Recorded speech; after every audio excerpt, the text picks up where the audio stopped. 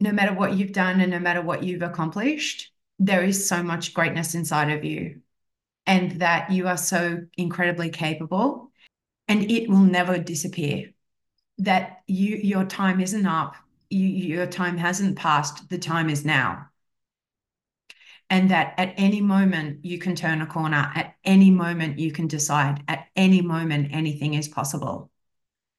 And that is the power of being conscious and being aware. So just know that there is so much more inside of you, and it's there anytime you're ready to look in and to take it. Welcome to the Mindset for Runners podcast, helping you to access and unlock your true potential as an athlete. Hey, it's Rob. Welcome to this very special episode of the podcast. I'm so excited to bring you this interview with Claudine Chicheportiche. I have been wanting to get Claudine on this podcast for so long, and we finally made the time and recorded this interview.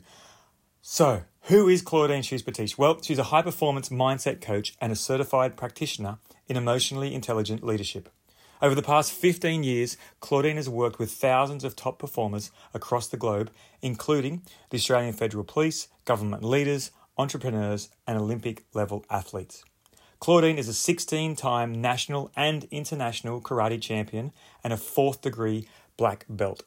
She also spent years working to alleviate poverty across Asia Pacific and lived in the jungle running leadership programs. Claudine has also been communications lead for several bank mergers and served on the core writing team for TEDx Sydney. Today, when she's not helping others to create a winning mindset that they love, you can find Claudine surfing at one of the local beaches on the beautiful Gold Coast of Australia. This conversation deepens as we continue through it. You're going to learn so much about how Claudine reaches in to the minds and the hearts of her athletes and unlocks their highest potential. Take a lot of notes. If you're driving or running, get ready to take screenshots so you can remember which part of this podcast you're up to, because you're going to want to go back and listen again and again. Please enjoy this amazing interview with Claudine Chicheportiche. All right, I'm here with the amazing Claudine Chicheportiche. Claudine, you have been an instrumental part of my growth and development over the past almost 2 years now, and it's such a pleasure to have you on the podcast. Thank you so much for carving out this time today. Thanks so much, Rob. It's an honor and honestly a joy to be here. Oh, well, we are the ones who are going to benefit from this. So strap yourself in if you're listening. This is going to be huge. Let's get straight into it. I'm going to ask you a whole bunch of questions so that the people listening can just take the information and start to apply it to their running and their life, and learn the stuff that you have taught to me and so many other people across so many different fields.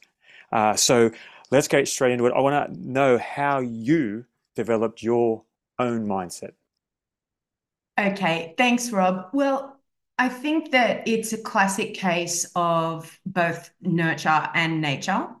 So when I look back, I was like a little girl, and it was just so intrinsic to me, like to be so interested in excellence. So I was really, really interested in like people who were doing amazing things, and particularly athletes who were just incredible. Like I'm talking when I was a kid, I used to like beg to take the day off school when the Olympics were on, just so that I could sit in front of the TV all day and watch the Olympics. And at the time, I was a gymnast.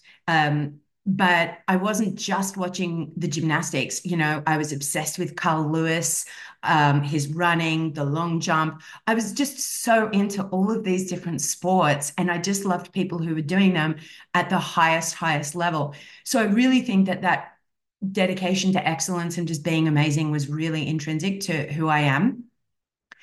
And then there's absolutely no question in terms of like, where did my own mindset come from?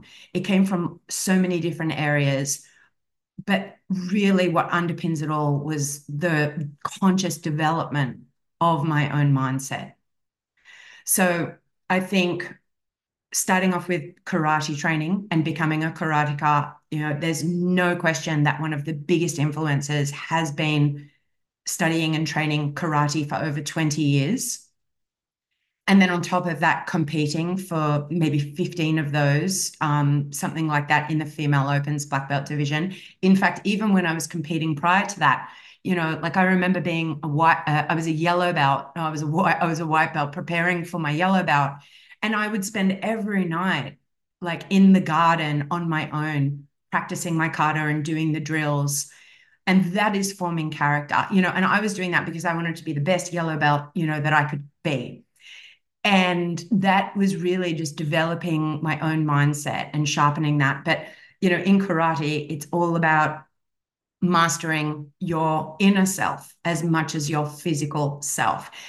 Then, of course, there's other things like I've got a degree in English literature, and that might seem like it has nothing to do with mindset. But I got a joint degree, and so at one point I was reading like 10 books a week, and I was obsessed with understanding these characters and the psychology of these characters, and that really allowed me to see all of these different perspectives, and it allowed me to unpack things. What is going on with this person? Why would they do that? What's going on here? What was the historical nature of the time like? All of these things. And then that is sort of what I bring into coaching and into how I see how we do things, because it adds all this depth to like how we think and how we feel and why we do what we do. So, from karate to my my English literature studying, and then of course on top of that, there's just a relentless volume of actually studying and personal development. I'm always studying something. I'm always reading a book. I'm always listening to podcasts, and I'm always trying to walk the walk. Without question, I am my number one, my first client. I've been my first client for a long, long time. So yeah, it's just really like years and years and years of passion and dedication to developing a mind that supports me, encourages me, that strives for excellence, and that's always seeking new levels. What strikes me about that is most people, maybe I'm projecting here, most people would be, if they want to improve their karate, they're looking at technique and style and physical training and who can I model and what do they do.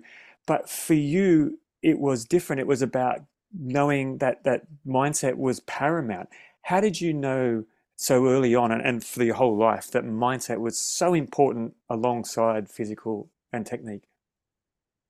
Well, again, I think, I really need to point to, I really need to, thank and be so grateful for the karate club that I was training with, because they studied personal development, and they like whatever they were doing, I was doing. And so I was really immersed in their world.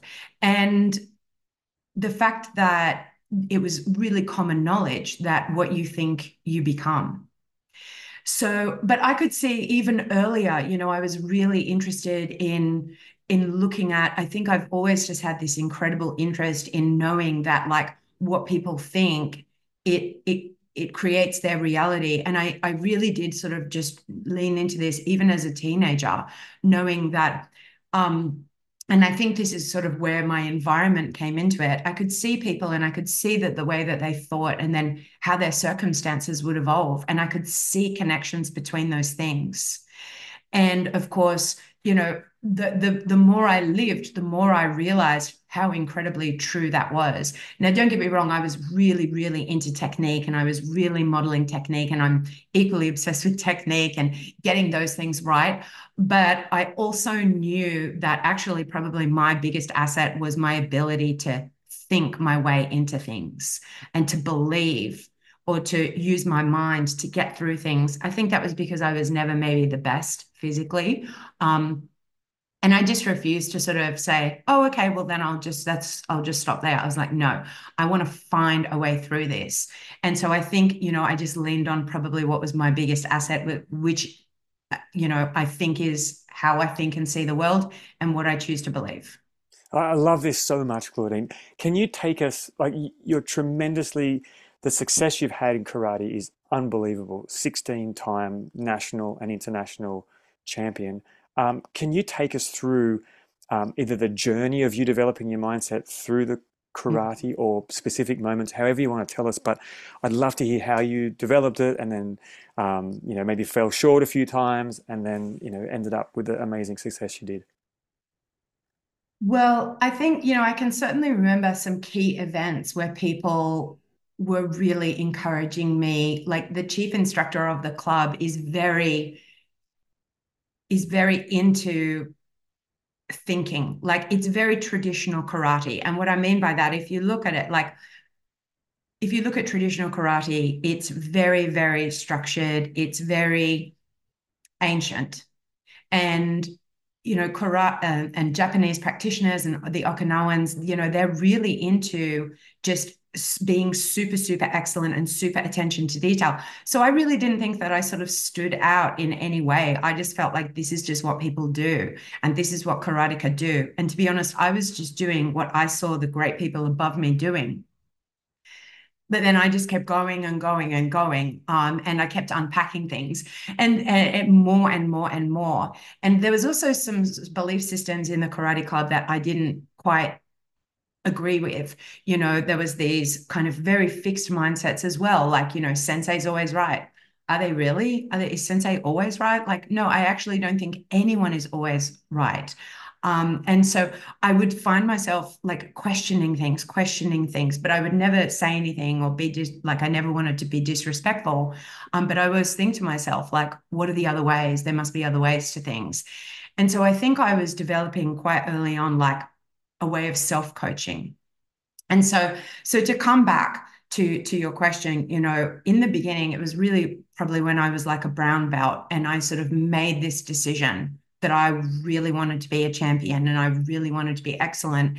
And the way that I used my mind to become the Australasian, and there's no question that was all mind because my skill was so below average. At that point, it was really below par. But I developed like a series of practices that I absolutely committed myself to morning, all day, all night, like morning, day, and night for 6 weeks until, I really just knew in my very being that I was going to win that title. And I did. I came out of nowhere. I was the dark horse that no one was expecting. And I won. And at that point, I actually thought that everything was mindset, right? Because here I was, I had just imagined and visualized and believed and willed my way into this thing. And I was so connected with myself and with everything that it just really, I hit this incredible magical flow state. And then, of course, I spent the next couple of years trying to get back there, and everyone was like now trying to beat me because I had just won this title, and I just couldn't do it again. There was this fall from grace, and I just couldn't do it. I didn't know how to do it, and there was like this mystery of like, how do I unlock myself? How do I get back to that thing? And then when I competed in the world titles, like for our karate club the following year, I said that I wanted to win. And then, I set that goal. It was always, I only ever have, after that point, I only ever had one goal, which was to win, win, win, win, win, win, nothing else. I mean, okay, sorry, I apologize. There were some add-ons. It was like, there might have been some nuances, like here's how I want to win, or here's the way that I want to win, etc. But I never said, oh, let's see if I can come fifth. No, it was always, I want to win. And then for that world title, I sort of just used my mind all the way through and I managed, even still, my karate wasn't great, but I still managed to get through to the finals and I lost in that final. And that's actually when I realized that mindset alone isn't enough and that you really need to manage your whole self. You need to manage your emotional state as well. And I wasn't, well, you could argue that I couldn't manage my mind, and that's why I couldn't manage my emotional state. But either way, I couldn't manage myself. And because of it, I couldn't think clearly. I couldn't think clearly and strategically act in that final. And I lost that final and I lost that World Cup. And, I was really, really devastated beyond belief. Like it took me a year, like you'd think that I had, just like lost an Olympic gold medal or something with the level of seriousness that I treated. I was so uptight and I was so serious. And, I was really devastated. And, I think from that, the suffering, the totally unnecessary suffering that I pulled myself through for nearly an entire year afterwards, I kind of realized like, hey, listen, it probably shouldn't be like this. You probably need to find some better ways. But it took me a long time. It took me many more years to learn how to win gracefully and how to lose gracefully. And there was a lot of losses. So just on that world title that I was trying to win, it actually took me 10 years. So in that first attempt where I came second, little did I know that would be the closest I would get for another decade. Yeah. So 10 years of not getting it. And yeah, I won a bunch of different things along the way. Like I was a national times champion many times over for both my karate style and for the national all styles as well. But that one kept evading me. I couldn't unlock myself to get that one thing. But 10 years, done. Yes, this is what I've learned from you is you are constantly, as you say, unlocking yourself and still pushing the limits and expanding yourself. And that's what you taught me so much over these last 2 years. You've just mentioned a few, but I want to ask you, what are the components of that high performance winning mindset that you've just started to describe? Okay. Well, my if you go to my website, I've got like 6 key components to a high performing mindset. So I kind of put those there. But I just want to sort of say, if anyone wants to go and check those out, I'm not sure what I want to do with those because some of them might encourage people to sort of go into autopilot. So, for example, like, okay, the first one, which is mindset by design, I think that's going to pique, people's curiosity and they won't sort of go onto any autopilot. But with the things like self-awareness, well, actually, everyone thinks that they're self-aware, more or less. And with growth mindset, most people are going to say, oh, I know what a growth mindset is. So rather than cover those off and for people to maybe accidentally sort of go into patterns around things that what they know, I'd like to sort of maybe present it in a totally different way to keep things fresh. Amazing. So I think that there are sort of 3 key things around a really high performing mindset and a winning mindset. And a winning mindset just means a mindset that gets the thing that you want to get, right? Or it gets the outcome or is, it's going in the direction of your goals and dreams, not just like standing on top of the podium. Want a bit more depth around that word winning. But the first one is that, do you know how to make your mindset your ally?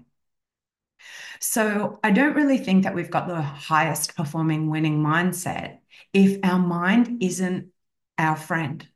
If it's running all over the place, if it's undermining you, if it's if it's your worst critic, is it really a high performing mindset or is it something that you're in combat and in conflict with?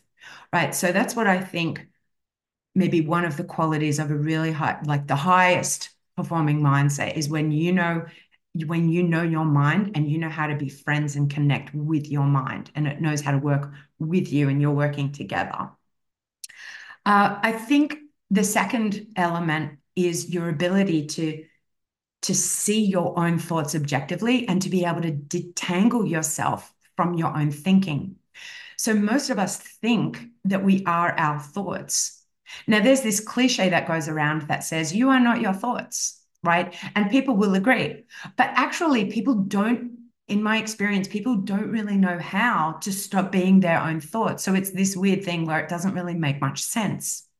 But actually, when you can sort of objectively look at your own thinking and say, oh, here are some things that I think, and you're able to analyze those and you're able to vet those versus be so entrenched and just simply believe any old narrative that you say, that to me is a much more aware and conscious level mindset. And you can be far more high performing from that place.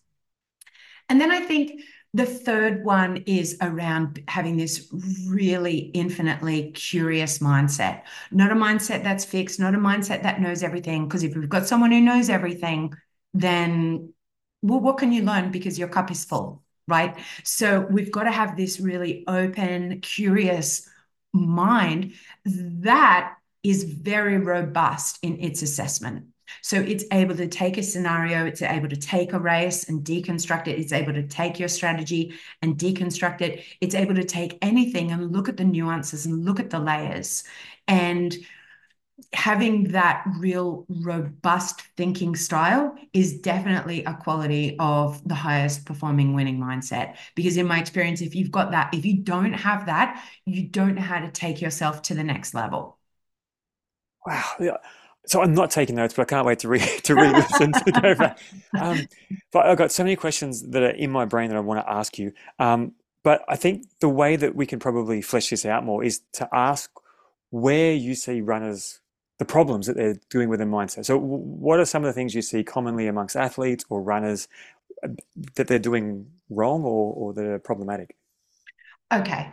Well, I just want to say that, runners are so awesome. Okay. Like, can we just start with how amazing runners are? Like, they're doing the thing that everyone finds so difficult and everyone else loves complaining about it. But you guys who are running, you're getting up and you're super pumped and you're going for runs. So I just want to point out that there are so many great things that runners are doing, and everyone should be celebrating themselves a whole lot more. Just because running is so joyful and running is expansive, and I know so many runners who are doing so many amazing things. And honestly, I think the world's a better place because people go running. That's So, beautiful. but I think it's really true. I think that the more people run, I think the better we will be. I think it creates a lot of space inside of us. I think it's this real pause and this break from the daily grind. And I think that more people need that. Um, so I'm a big fan and I have immense respect for every runner, everyone, whether you're a small distance runner, whether you're a long distance runner, it doesn't matter. You're putting your shoes on and you're going out into the world and you're doing something that's challenging. So that's awesome. Where I see runners accidentally limiting their performance can be in a variety of key ways. I think the first one is that they're just not aware of how they're thinking and they're not aware of what they're believing. And as a result, they're accidentally believing in some things about themselves that probably aren't that true. Okay. So, Rob, if you remember when we first started, talking together and some of your beliefs around your running. And then it just took a little scratch at the surface. And we were like, oh, is this one really true? Maybe that one's not so true. Is this one right? And so we went through that process. And very quickly, we were able to see actually, here's the type of runner that's more reflective and accurate of who you are. I still remember listing them all down with you and just even having them written down. I had no awareness that I was thinking them until we wrote them all down and you just started questioning me one by one. We worked through the list and I was going to say you just managed, but they just managed to dissolve. And I was like, I can't believe it. And it was such one of the many awakenings I've had with you was exactly that, as you mentioned. So Right. And you did that, I just want to point out, not me. That all happened inside of you, right? And all we did was that we started questioning, we started looking at the way that you were thinking, right? In a very safe way. Right. Because we're not here judging. There's no judging. We got to take all judgment. We got to get rid of that because there's when we want to evolve, when we want to become the higher, better version of ourselves, we need to feel very, very safe. So we need to be safe because it can feel so scary, right? It's like, oh, what do I really think? What it can feel like this really unknown dark cave. But actually, I just want to point out that I'm the cave, you're the cave. There's no cave, it's just me and it's just you. Right. And this is what I mean about learning to become your own closest best friend in a way, like, and have a mind that's supportive. Because if you're not judging yourself, then you're safe to say, oh, okay, let's have a look at these, Rob. Let's have a look. Oh, this one's not really true. Oh, look at this, Claudine. Here's what you think about yourself. Oh, is that fully true? And we can start to unpack them and we can start to let them go. So I would say that, if you're a runner, how do you know what you think is true? Are you so sure, right? How can we be so sure? And one of the things is that we want to be sure because let's say, for example, I hear this all the time. And the statement is, I'm a middle of the pack kind of runner, yeah, right. Yeah. right? And and then when I do a bit of unpacking, I'm thinking to myself, I'm not so sure this person is a middle of the road kind of anything, right? Like they're not middle of the pack. This is a perfect example of like the Dunning-Kruger effect, which is where, so typically what happens, and this is outside of the Dunning-Kruger, like I can just see overall as a pattern everywhere is that the highest level of achievers usually always undervalue their performance. They always undervalue themselves, almost always. And then those who overinflate their ability or their performance, they usually have a lower competency level. And so either way, whatever's going on is that our level of accuracy isn't so accurate. And so if we can sort of look at what we think of our running and just really without any judgment at all, just say, hey, what's really going on here? So I would say the mistakes that runners can make are not vetting their own thinking about who they are and what the quality of their running is. Um, I would say that being afraid of failing is like a really big one with runners because runners are perfectionists. It attracts, especially distance runners. And Rob, you can correct me here if I'm wrong and you disagree because you would know more long distance runners than me. But I find that they have a tendency to be like really high achievers, perfectionists, overachievers. They really want to do things excellent, and they just don't want to fail. People like that just don't want to fail. And then as a result, they're not sort of pushing the edge.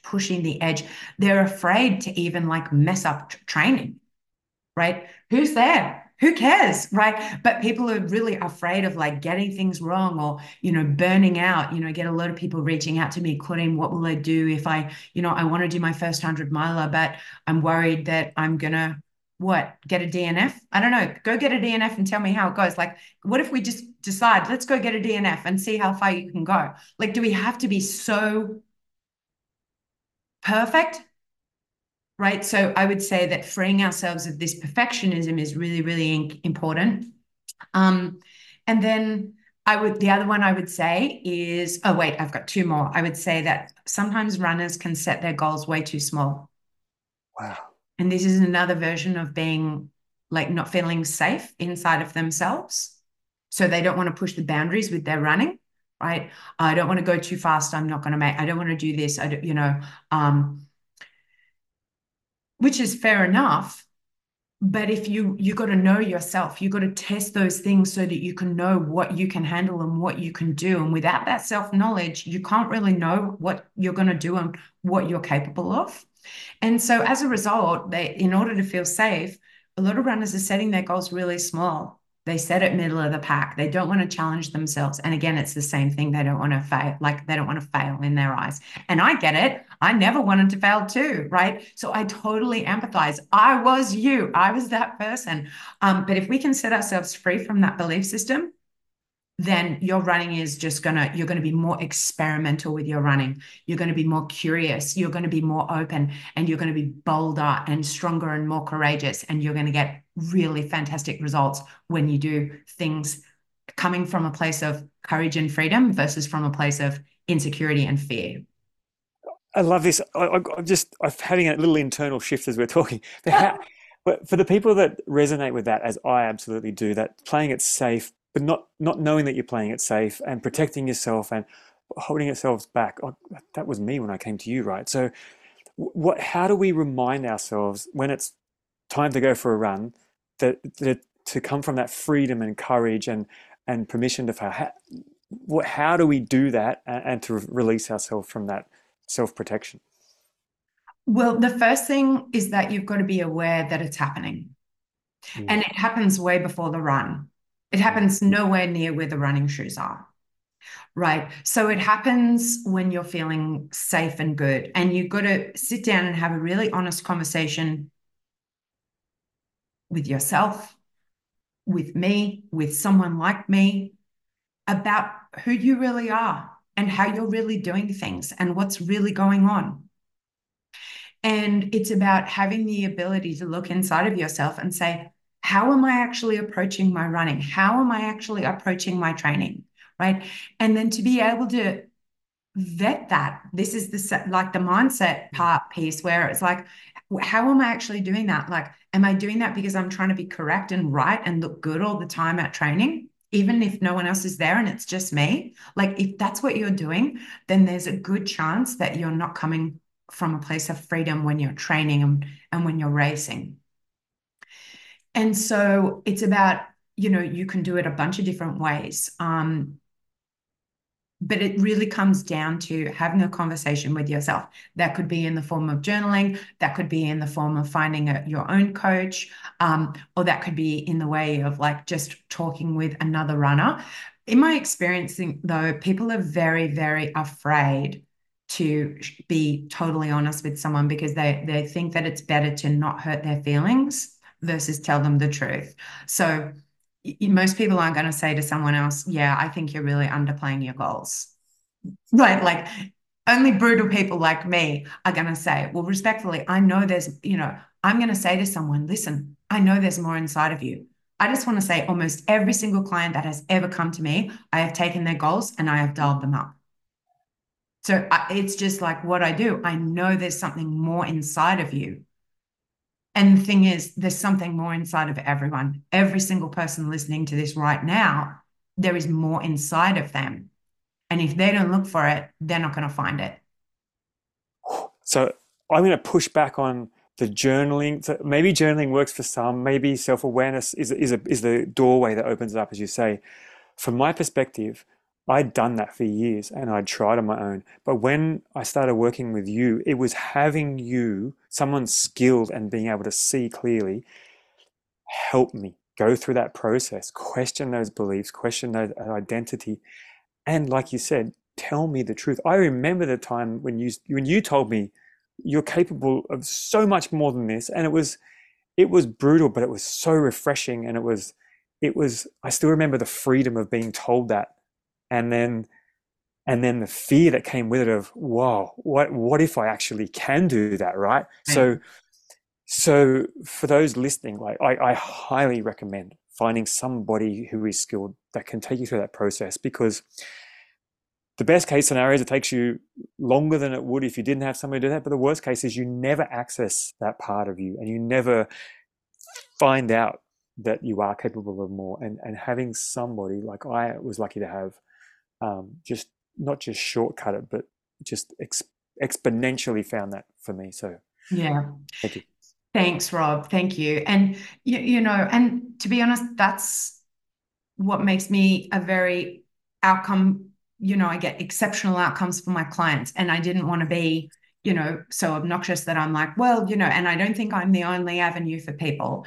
But the hard truth is that I will shave 10 years off people's journey because I just cut through all the BS and we get straight to what's going on.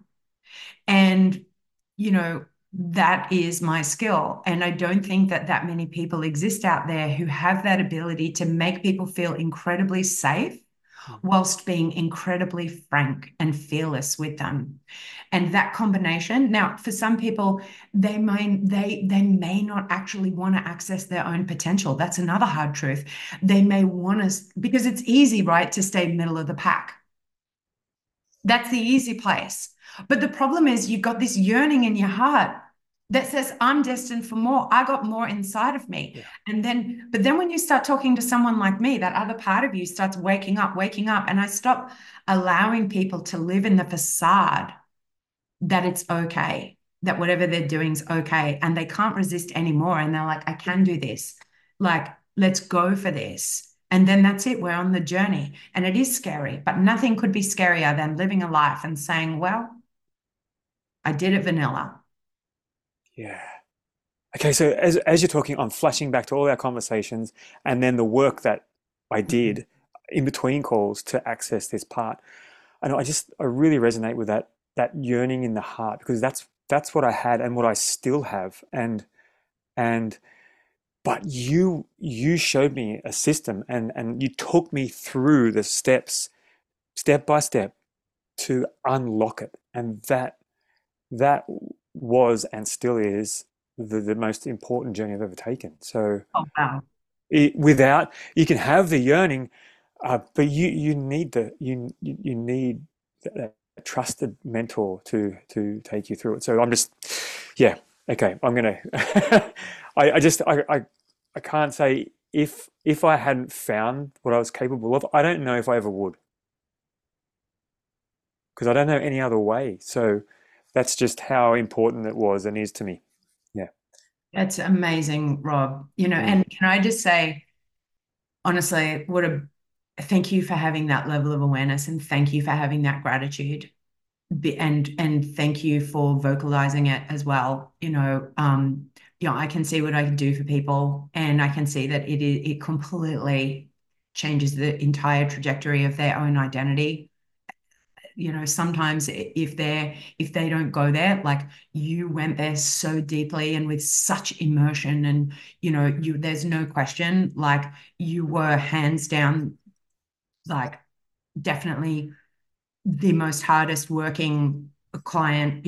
I'd be hard pressed to find someone else who has worked as hard, as diligently, as you did. Like you were an A plus plus client, and you reaped those results, because it was so intrinsic. It was just like you made it you made it you. So yeah, I think you got to really own that credit for the way that you showed up and the way that you did the work. But the thing is, the work is never over. Like even for me, it's like, where are my next levels? Where am I going? What am I doing? Let's go. You know, we've all got amazing things that are still inside of us. And it's like, let's unlock it and let's go forth and be more amazing and evolve. Not because we're not good enough, you know, as I say all the time, it's not because we're not good enough. It's just because I am enough. That's why I'm going to go for this. I am enough. That's why I will give this a shot. I am enough. And that's why I will dare to live my dreams. It's not a question of I'm not enough and therefore I've got to prove. No, we don't have to prove anything. I don't know, maybe people listening, maybe you do have something to prove. Um, but beyond the proving is just pure freedom. I'm doing this because I can, period. Oh, and the work we did, so that I always had that as a foundation. So when I was doing the work, it was never out of a deficit of trying to prove or trying to fill something. You always like reaffirmed that I was enough, and I felt that, and I felt that made the journey so much more meaningful and possible for me because I was coming back from that foundation instead of trying to fill a void. So that's huge. It's all so much coming back to me. I just want to get back. I just want to make sure we were Yeah. talking about the problems that the runners were facing. I just want to make sure Right. you covered them all off before we move on because Yeah, I mean, though, I think those ones are the key ones, yeah. but all of them are just going to be variations of how a runner thinks about the race, or how a runner thinks about training, or how a runner thinks about themselves, or what a runner believes to be true, but just being curious, testing new methodologies, like the resistance, for example, that some athletes might have, some runners might have around doing a certain type of training. This is just ludicrous to me because I'm like, oh, if it's working for this other athlete, why wouldn't you try? Right? Versus, well, this is how I've always done it. Well, good luck with that fixed mind, right? And there's no guarantee that just because it worked for this athlete that it's going to work for you, because we've all got different ways that we do need to unlock ourselves. Like my best strategy and the way that I need to train is going to be unique. And so everyone needs to sort of do this balance of like input from others, but then input from their own self as well. Wow. Wow. Yes, that's a huge component. Okay. While we're talking about the results you got with me, there's two other runners that you've helped over the past 3 years now in a race called Costa Kosciuszko, which most of the listeners are familiar with. Mhm. Some of them have run it. Um, but I think this is highlights what you have done with us in its own special way. So you first started working with Joe Ward in 2021 to win Costa Cosy, and Joe's been on the podcast twice. He knows that we speak about him. But to highlight what you've done with us over the last few years, Joe's previous best placing was 28th in the Costa Kosciuszko. Then you worked with me in 2022. My previous, the year before, I'd come ninth, ran quite a poor race. My best place was fifth, which was 9 years earlier. You then got contacted by another friend of ours, Mark Avery, whose previous best placing was 11th. And you took us all to the podium. And I do say you took us because there is a common denominator, and a lot of people are talking about it. So what do you do differently? Yeah, Costa Cozy, hey. What a race. Uh yeah, I love this race. I love everyone who competes in this race, and all of the volunteers and all of everyone who's a part of this race, because it's really a beautiful race. And I say that without even having been down to the race, but the way that it touches people and the way that it connects with people and the way that it moves people and takes them to another dimension in a way is so profound. So when Joe and I first started working together, we were working on a whole bunch of other stuff, and Krista Cosy came up. So that wasn't our very first goal. Um, I guess what do I do with all three of you is that ultimately we created the foundational narrative that I am the winner of this race. So I did it with Joe, then I did it with you, and then I did it with Mark. And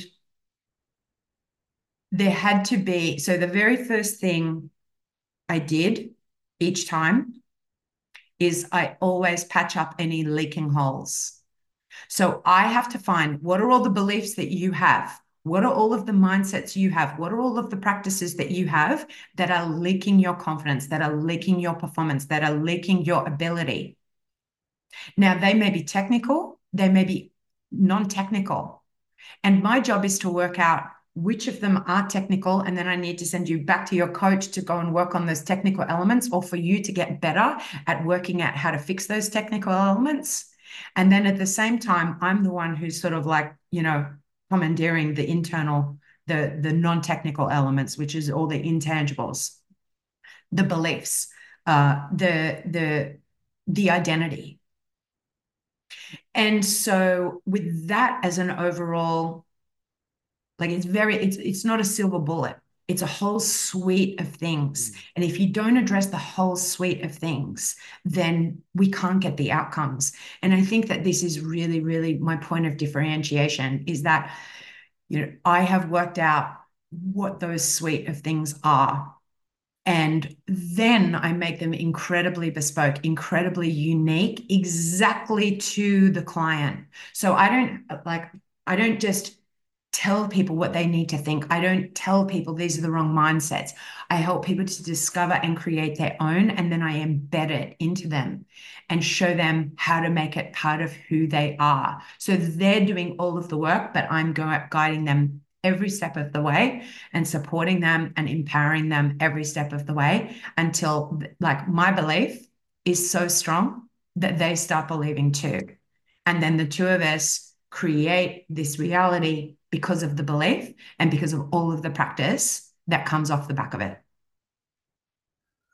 Amazing. And again, as you're talking, I'm remembering the work that we did, starting with patching up the leaking energy. And I had it. If I was a bucket, I had 20 holes in me that was leaking out all my energy. And I remember, and that it wasn't easy work, right? It was saying no to people. It was stopping doing all the things that I was doing to help other people, and and prioritizing my own goals and dreams, and making sure that all of me was going towards it instead of diluting. Yes. Yeah. Yes, that's a good point. Yes. Yeah, I think, I show people how to take their foot off the brake. you know but then sometimes people can think that they've taken the foot off the brake and that they're really flat gas on the accelerator, but the problem is that there's some other so they think they're turning over every stone. They think they've tried everything, and actually I believe that I can always find new stones to turn over. And that's so with my program, The Undeniable Laws of Winning, it goes through, like, it's got each of these categories around how to win. Like, I really learned how to win. I learned early. I got good at it early, but then remember, I couldn't do it again. And then it took me 10 years to win that big one. Um, and so it's like I've got, I would be there, I wouldn't be there. I would be there, I wouldn't be there. I was consistently winning and then I wouldn't win. And I was like, how do you do this consistently? And I kept building it's more than a toolkit. It's like an entire it is, my work of art. It is my entire philosophy and ideology and way of being to how to fully embody being the champion that you always secretly dreamed of being. And, I'm not gatekeeping. I'm giving this to people. I'm showing it to people. I am guiding them step by step. How do you do this thing? And it works.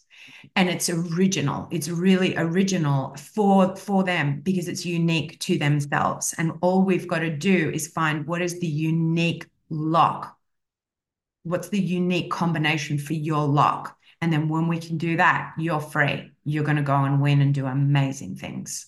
That's such a beautiful analogy of that lock, because I remember on some of our calls, you would you would be able to say something in one or two sentences that was right what I needed at the time.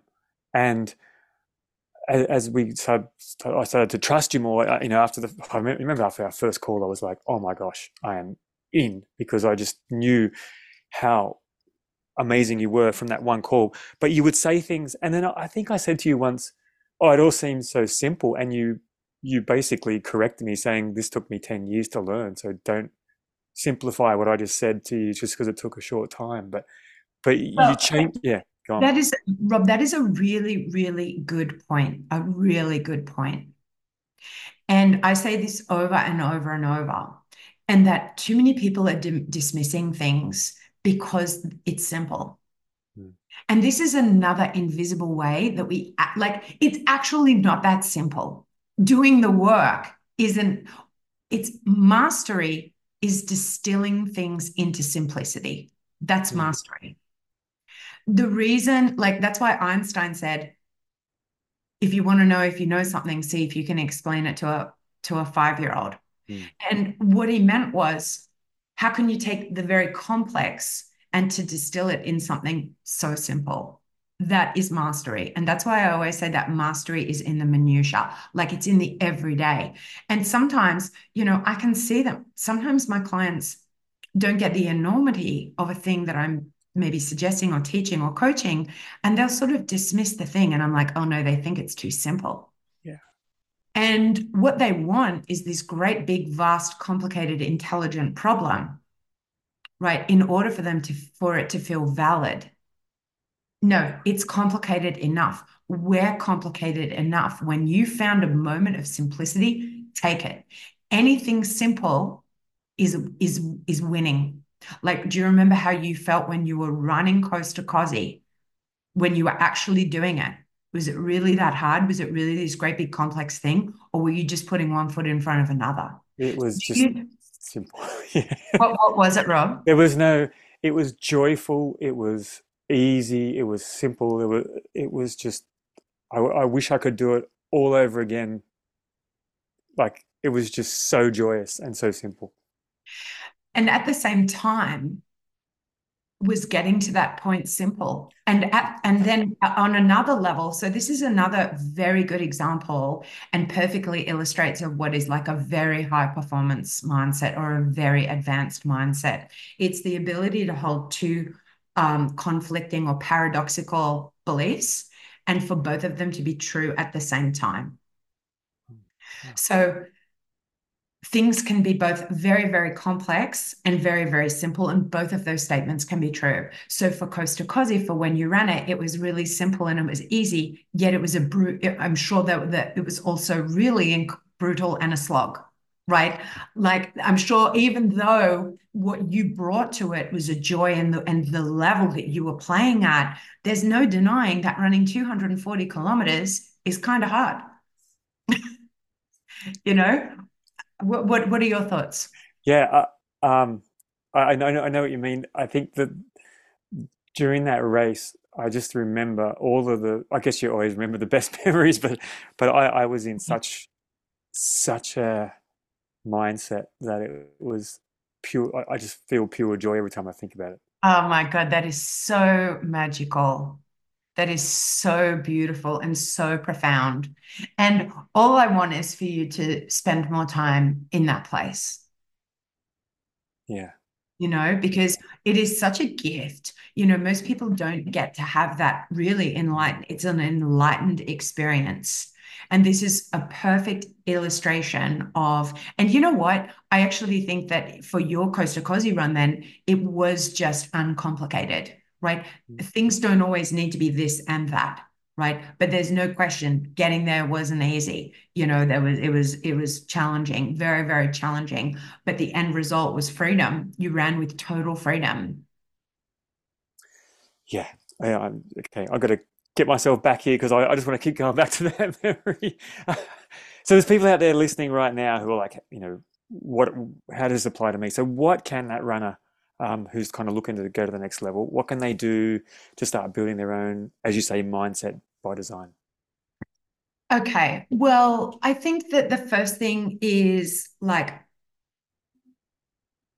probably to just maybe make a commitment to work on your inner world, right? And it can be as simple as, well, so before we do the mindset by design, though, I don't think that the mindset by design is our first step, right? I think the first thing is that what I would do if they were my client is to make them aware of course, all of the leaks. Because if what we do is we build and build on top of like a leaking foundation, an unstable foundation, do you see we're putting confidence or we're putting technique or we're putting whatever great stuff on top. But if it's like, oh, it's all just pouring out, right? Or we've got a shaky foundation. So we're not going to get the consistency. We got to build that rock solid confidence first. So, the question is, how do I develop my mindset? How do I develop my inner self? Well, you've got to start by knowing yourself, by having the commitment to just saying, hey, I'm going to maybe not just assume everything that I think is exactly right and true, and maybe it's not exactly right and true. And I'm going to try and catch myself. Maybe just try this little thought experiment. What do I believe about myself and about my running that maybe isn't 100% true? Right. And just seeing if they can sit down with that question and see if there's an answer. In my experience, people know. People know. People know that maybe they could probably do this, but actually they are making up this reason why they can't, right? It's convenient to not know the answers because if we don't know them, we don't have to do anything. So Wow. Sorry. removing that. Yeah, Yeah. like when if I ever have a client say to me, oh, I don't really know, I say, oh, well, but if you did know, like, okay, well, what would we do? What could we try? Let's imagine we do know, right? I don't want to sort of accept this I don't know because it's like we're being a bit of a teenager. We're like, I don't know, but we're going to figure it out. Yeah. Okay, we want to figure it out. Let's not settle for an I don't know. So I guess asking hard questions, start easy, get rid of all, here's my succinct response. Get rid of all judgment. Be really kind to yourself. Tell yourself that you're going to be honest with yourself. And then write down some of the things that you think about yourself and your running that might not be 100% true. Or if they are true, they're holding you back. And we might need to change those things. And if what would they be? Write those down. Amazing. Even just starting there, amazing. Okay. I'm just running through those things that I'm thinking in my head. I'll do this exercise later. Um, you mentioned that about knowing yourself. What is someone who knows themselves really well? Can you describe that person? So what's it like when you know who you are and you know yourself? What's that end? What does that look like? Okay. When you know yourself, you turn back within yourself to find answers. When you don't know yourself, you're trying to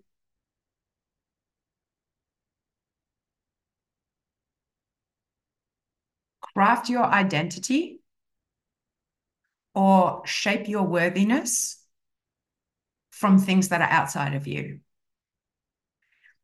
So, for example, if I don't know who I am, I might go to someone and I'll say, oh, which of these photos do you think I look better in? And which of these photos do you think I should use on my website?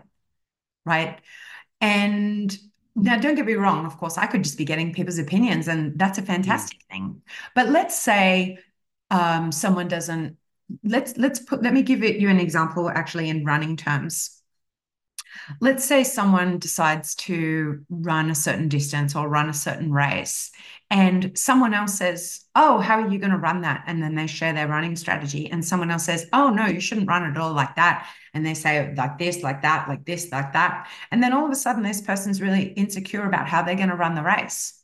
But maybe the person who gave them the advice, they gave that advice for maybe a really experienced runner, or maybe they gave that advice for someone who has totally different skill set or wheelhouse in their running, you know. And if you know yourself, you're going to say, actually, thank you for that advice. That's really interesting. But you're not going to get concerned if some of those components don't apply to you, because actually, that's not appropriate for me because it doesn't play to how I like to run. Do you see? It's Yeah. like, how do you like to race? How do you run? What's your style of things? Um, and you can work things out for yourself. So it's this balance of, I definitely want to listen, and that bit was really helpful. I'm going to take that on board. But actually, those bits aren't appropriate for me because XYZ. So, for example, in karate, I used to have instructors maybe say, "Oh, do this combination when you're fighting, do it like this, 1, 2, 3." And they would give me an instruction for like a 6 foot, 90 kilo male. Yeah. And just for the listeners, I'm an extremely tall, 5'3", 65 kilo female. And so it's like that combo in theory is a killer. You're not wrong, but it's not for me. And you've got to know what is right for you. It's about having this balance of being very curious and listening to people, but ultimately knowing inside of yourself, who am I? How do I do things? How do I need to do things that's right for me? Your Costa Cosi run is such a prime example there, Rob, when you just decided on the run, I'm going to do a pace like this. I remember you telling me you looked at your heart rate, it wasn't what you wanted it to be, and you said, "You know what? F that. I'm going to run like this." That is knowing yourself, right? That is being able to look inside of yourself and find the answers instead of needing the watch to tell you what to do. Yeah. Okay, these are great examples. And just to that example, in the past, I would have been fearful. I would have looked at my watch going, oh, look at my heart rate. I need to slow down. In that race, I was just, I didn't even have a thought. I was like, I know how I'm running. I'm going to continue running this way. And I went on. Yeah. Yeah. Right. And that when you know yourself, Mm. you're not nearly as afraid. You've just reminded me, I think I may have told you this before, but when we work together, this is just to reflect what you just said. I'm a consumer of books, podcasts, and anything else that I can get my hands on to try and, learn more about to be a better person, right? But when we worked together, I stopped all of that. I didn't read a book for the time we worked together leading up to Costa Cosi. I didn't listen to a podcast. I listened to your podcast, the other interviews you'd done. And so anytime that I would normally be doing that, I was doing the work that we'd set together, or I was doing my own inner work. So I can now relate to, I was going internally. I didn't realize this until you just said it. I was going internally in in that time to find the answers. And Right. I'm going to go back to that because I've Right. shifted Right. back. Oh, that is Yeah. so good. I love that awareness because Mm, you actually know, like, mm, when you go inside of yourself, you realize you're like a universe of answers. And the knowledge that everybody had, like, you may not know ever in this lifetime the mind and the heart of a single other person. How can you ever really know what's in the mind and the heart of anybody else? We can't be sure, right? Because it's so outside of ourselves. So, whilst we can never truly know the mind of someone else, we sure as hell can know what's in our own mind and in our own heart. mm, And it is such a gift when you know yourself so intimately and you have no surprises. There's just so much rock solid self confidence from that place because when you know yourself, you are unafraid. You've met every inch of yourself. You know yourself fully and wholly and completely. And it creates so much peace, confidence, trust. joy, all of those things. Now, in order to do that, though, we've got to like iron out all of the parts of us that are conflicting, the parts of us that are insecure, the parts of us feel threatened. We need to say, hey, Rob, no, man, you're going to do this. I believe in you. You can do this. We can't let that mind run all over the place like a spoiled little toddler having a tantrum. We got to pull it back. It's your mind. It's, we can do that. And so by doing that inner work, you just become so immeasurably powerful. And the thing is, there's no secret. It's like available to you in this very second. All you need to do is start to be aware of your own mind, of your own consciousness. That's it. Okay, I'm processing everything you're saying. I'm going to come back to having you guide me was without that, and I can like right now I'm just going back to that time. Without that, my mind would have ran, and I wouldn't have known that I was. Oh, maybe I'll just look at this thing, or maybe I'll do that thing. Maybe I'm not doing it right. But having you to remind me, this is where we're going. This is what you want. This is who you are. And I think a big part of what you taught me, which we've touched on, but not directly, is the emotional intelligence that you teach, and is so fundamental to everything that you teach with people. Could you speak to that, to the link between emotional intelligence and high performance? Yeah, absolutely. I kind of don't really use that term too much when I'm working with someone. Like if I'm working with someone in a practical level, I may not necessarily say, and now we're working on our emotional Yeah. intelligence, right? Because it's frankly irrelevant. All that person wants to know is how do I keep my cool? How do I keep my shit together? Mm, How do I do right? That's what they want to know. mm, Like when I lost that fight in the finals, in that World Cup final, what happened was I my self-management, which is a component of emotional intelligence, went out the window. I wasn't able to manage myself, my emotional state, my mindset. All of these things are oneself. And so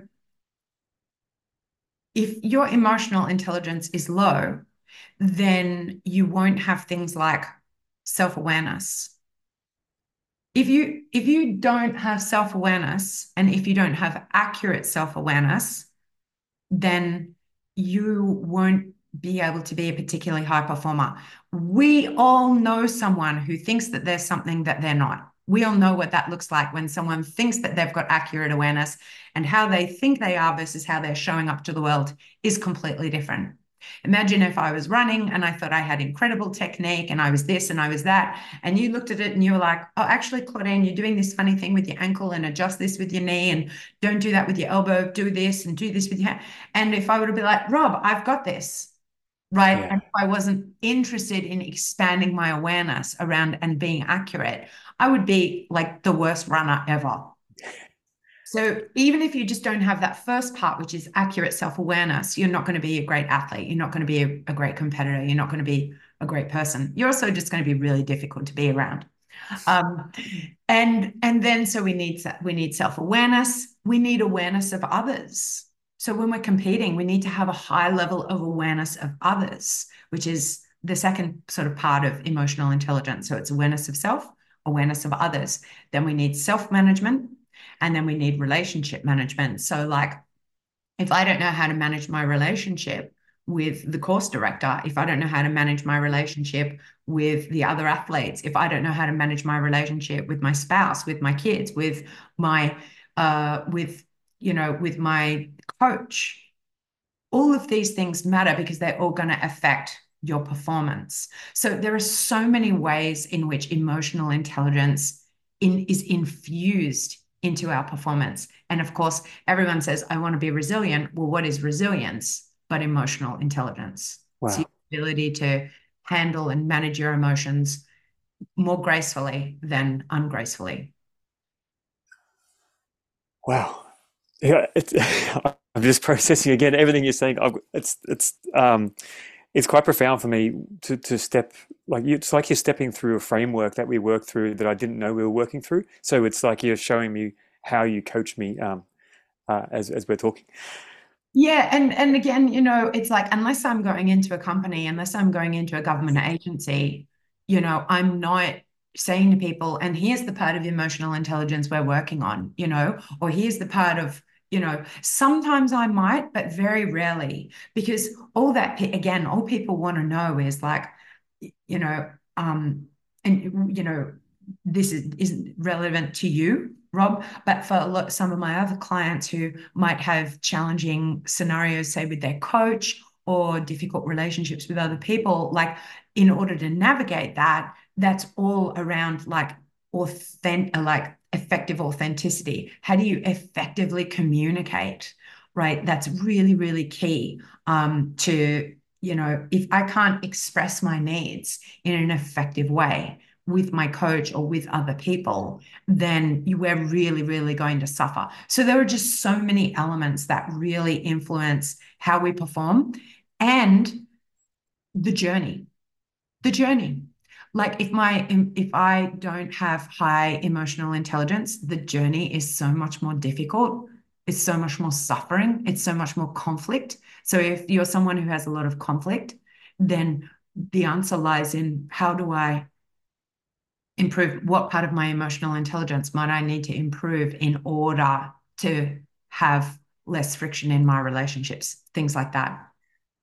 And just to highlight a point you just said then, just to give an example for me about that emotional intelligence, putting others' needs in front of mine was a big thing that I was doing. And that's how I was leaking a lot of energy when we were working together. But for when when you made me, I was gonna say, ask for what I want. Oh, that the resistance I had to even my wife to telling her this is what I want to do and this is what I need from you. Like I just it was such a big thing for me to voice and to actually say to her. And that's but when I did, she was like, "Of course I'll support you. Of course." Like this, if it was like a new level of truth for us that I hadn't been Mm. able to, or I'd been hiding because I didn't think it was okay to put myself first and say what I needed. So that's how an example. Yeah. Right. And, Rob, thank you so much for sharing that because, that is very personal and I think that a lot of people will be able to relate because in my experience, people struggle enormously with the expression of their own needs and it's often at the detriment of their own goals or their own self. And if we don't come like those three things around what creates a high performance mindset or, a really robust mindset is the ability to sort of um, vet or test or challenge your assumptions. So, not realizing that there was an assumption that I shouldn't ask for this because asking for this is whatever, and then you can fill in the blank of whatever narrative you were creating. But actually, that narrative wasn't true at all because all it took was to have a conversation, and that entire narrative became undone. And I think this is what I do: is I highlight all of those assumptions and all of those blind truths that people are following, and they don't even realize that they're seeing it as a blind truth. And this is how we sort of tease out and comb through like, what are my belief systems? Which of them, it's like a fish swimming in water. It doesn't even know it's in water because it's so intrinsic to how it lives. And this is the same for our own thinking. And if we don't ever test those assumptions, we're going to take them as hard, cold facts. Right. And once again, it's having somebody show you what your assumptions are. That was the key for me Mm. for you to be able to point it out and for us together to highlight it. And Mm. another one is going after the Costa Cosi was detrimental to the family. I had that linked up and we unhooked that in one sentence as well to my wife and kids. So Right, right. It's like I get a torch and I say, let's have a look at this. Like yeah, we write them all down and then we lay them out. And then I say, okay, what about this one? What's really going on here? yeah, Maybe let's have a conversation, And this is definitely one thing that I always do to help make my client feel safer no matter how long I've known them, I'll always sort of do this. I'll say, well, should we have a conversation? Now, listen, I'm not having any conversation at all, but I sort of throw myself into the mix so that it feels like, oh, is this a good thing for us to do? Right. Because I want my client to know how much I am on their side.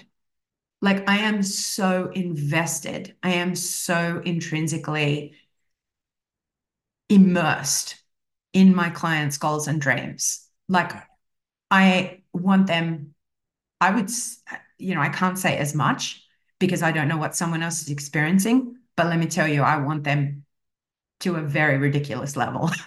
Yeah, and I felt that. I still feel that with the work we continue to do. It's like I've, you just haven't got my corner. Like you're standing next to me. Like that's how I feel. Like, So awesome. yeah, and so to have somebody like with that level of knowledge, awareness, and support is just it's so special. It's so special. It feels like a gift for me Hmm. to be there, because honestly, like this is my fullest expression of myself.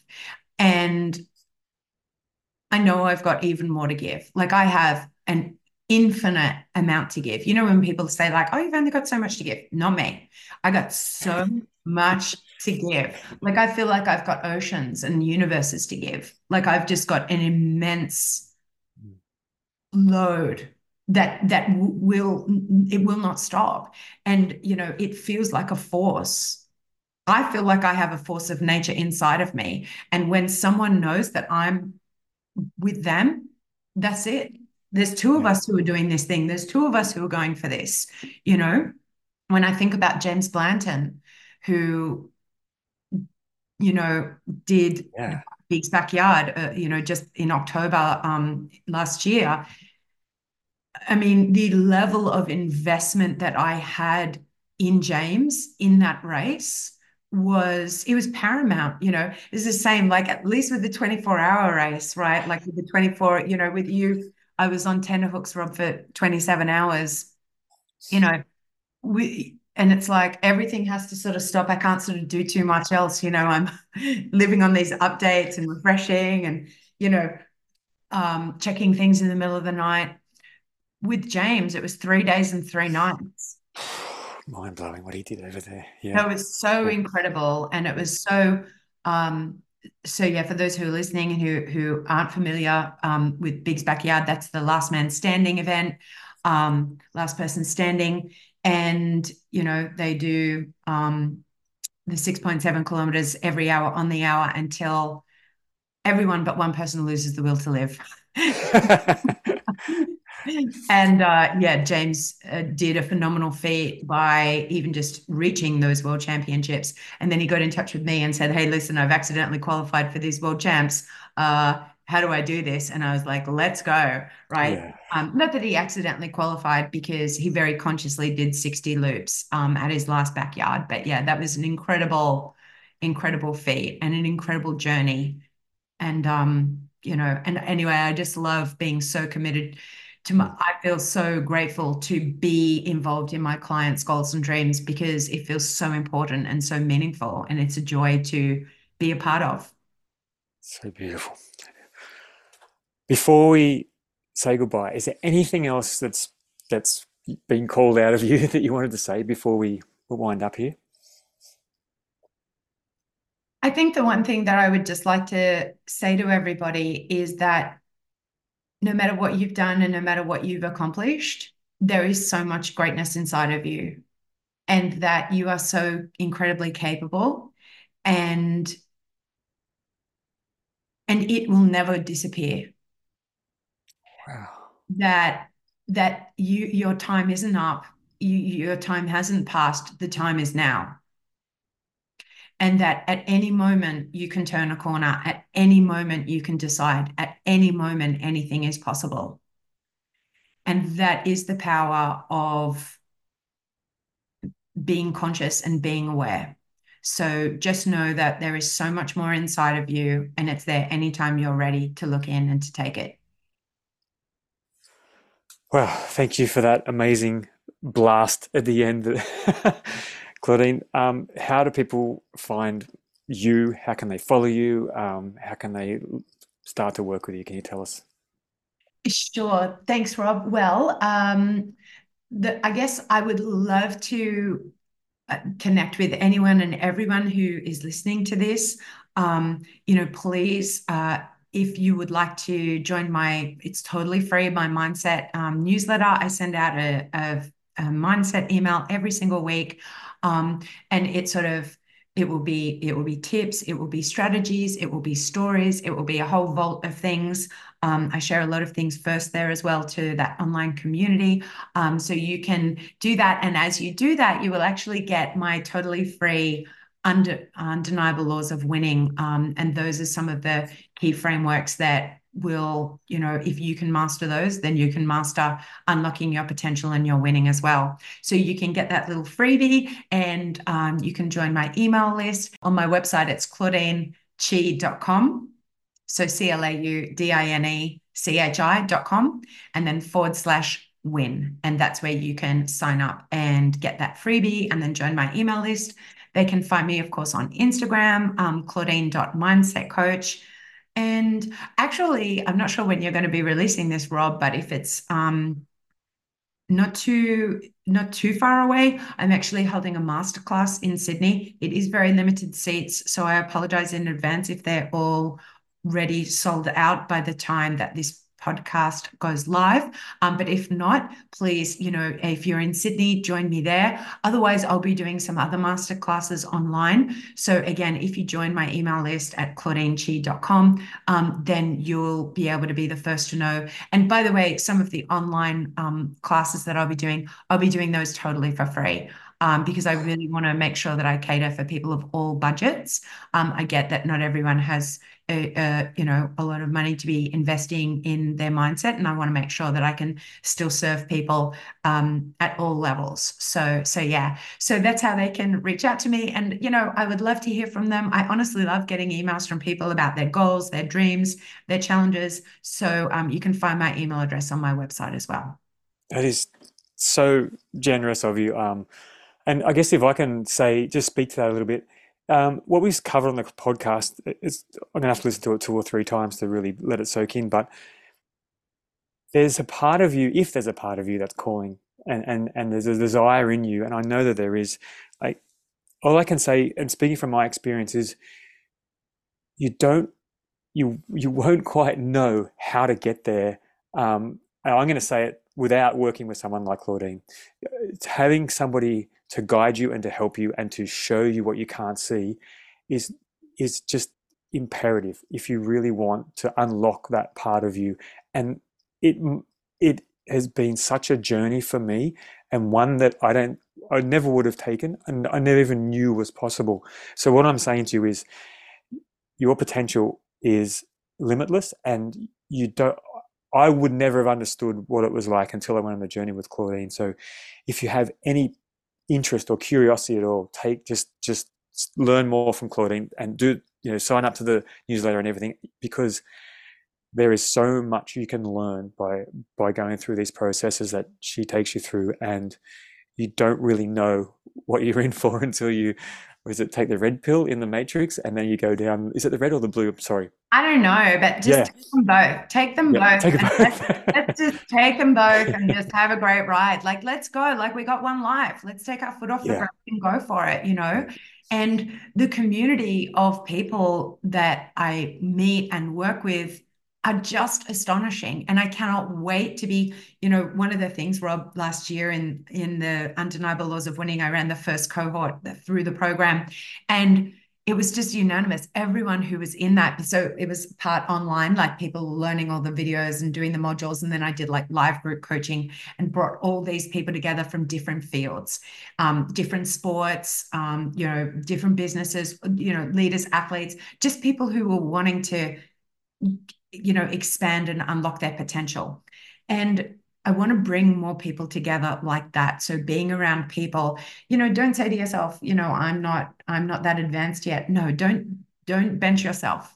Get off the bench and participate, because it's here for you and it's here for everybody.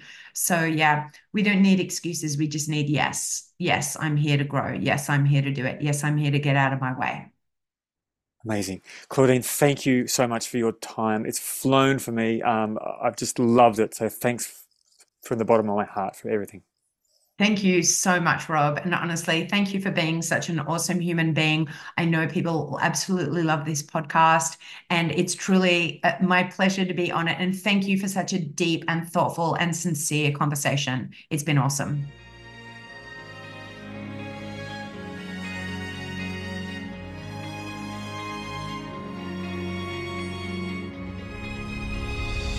Thanks for listening to the Mindset for Runners podcast. I hope you got something practical and useful out of this podcast, or something inspiring to help you get out for your next run.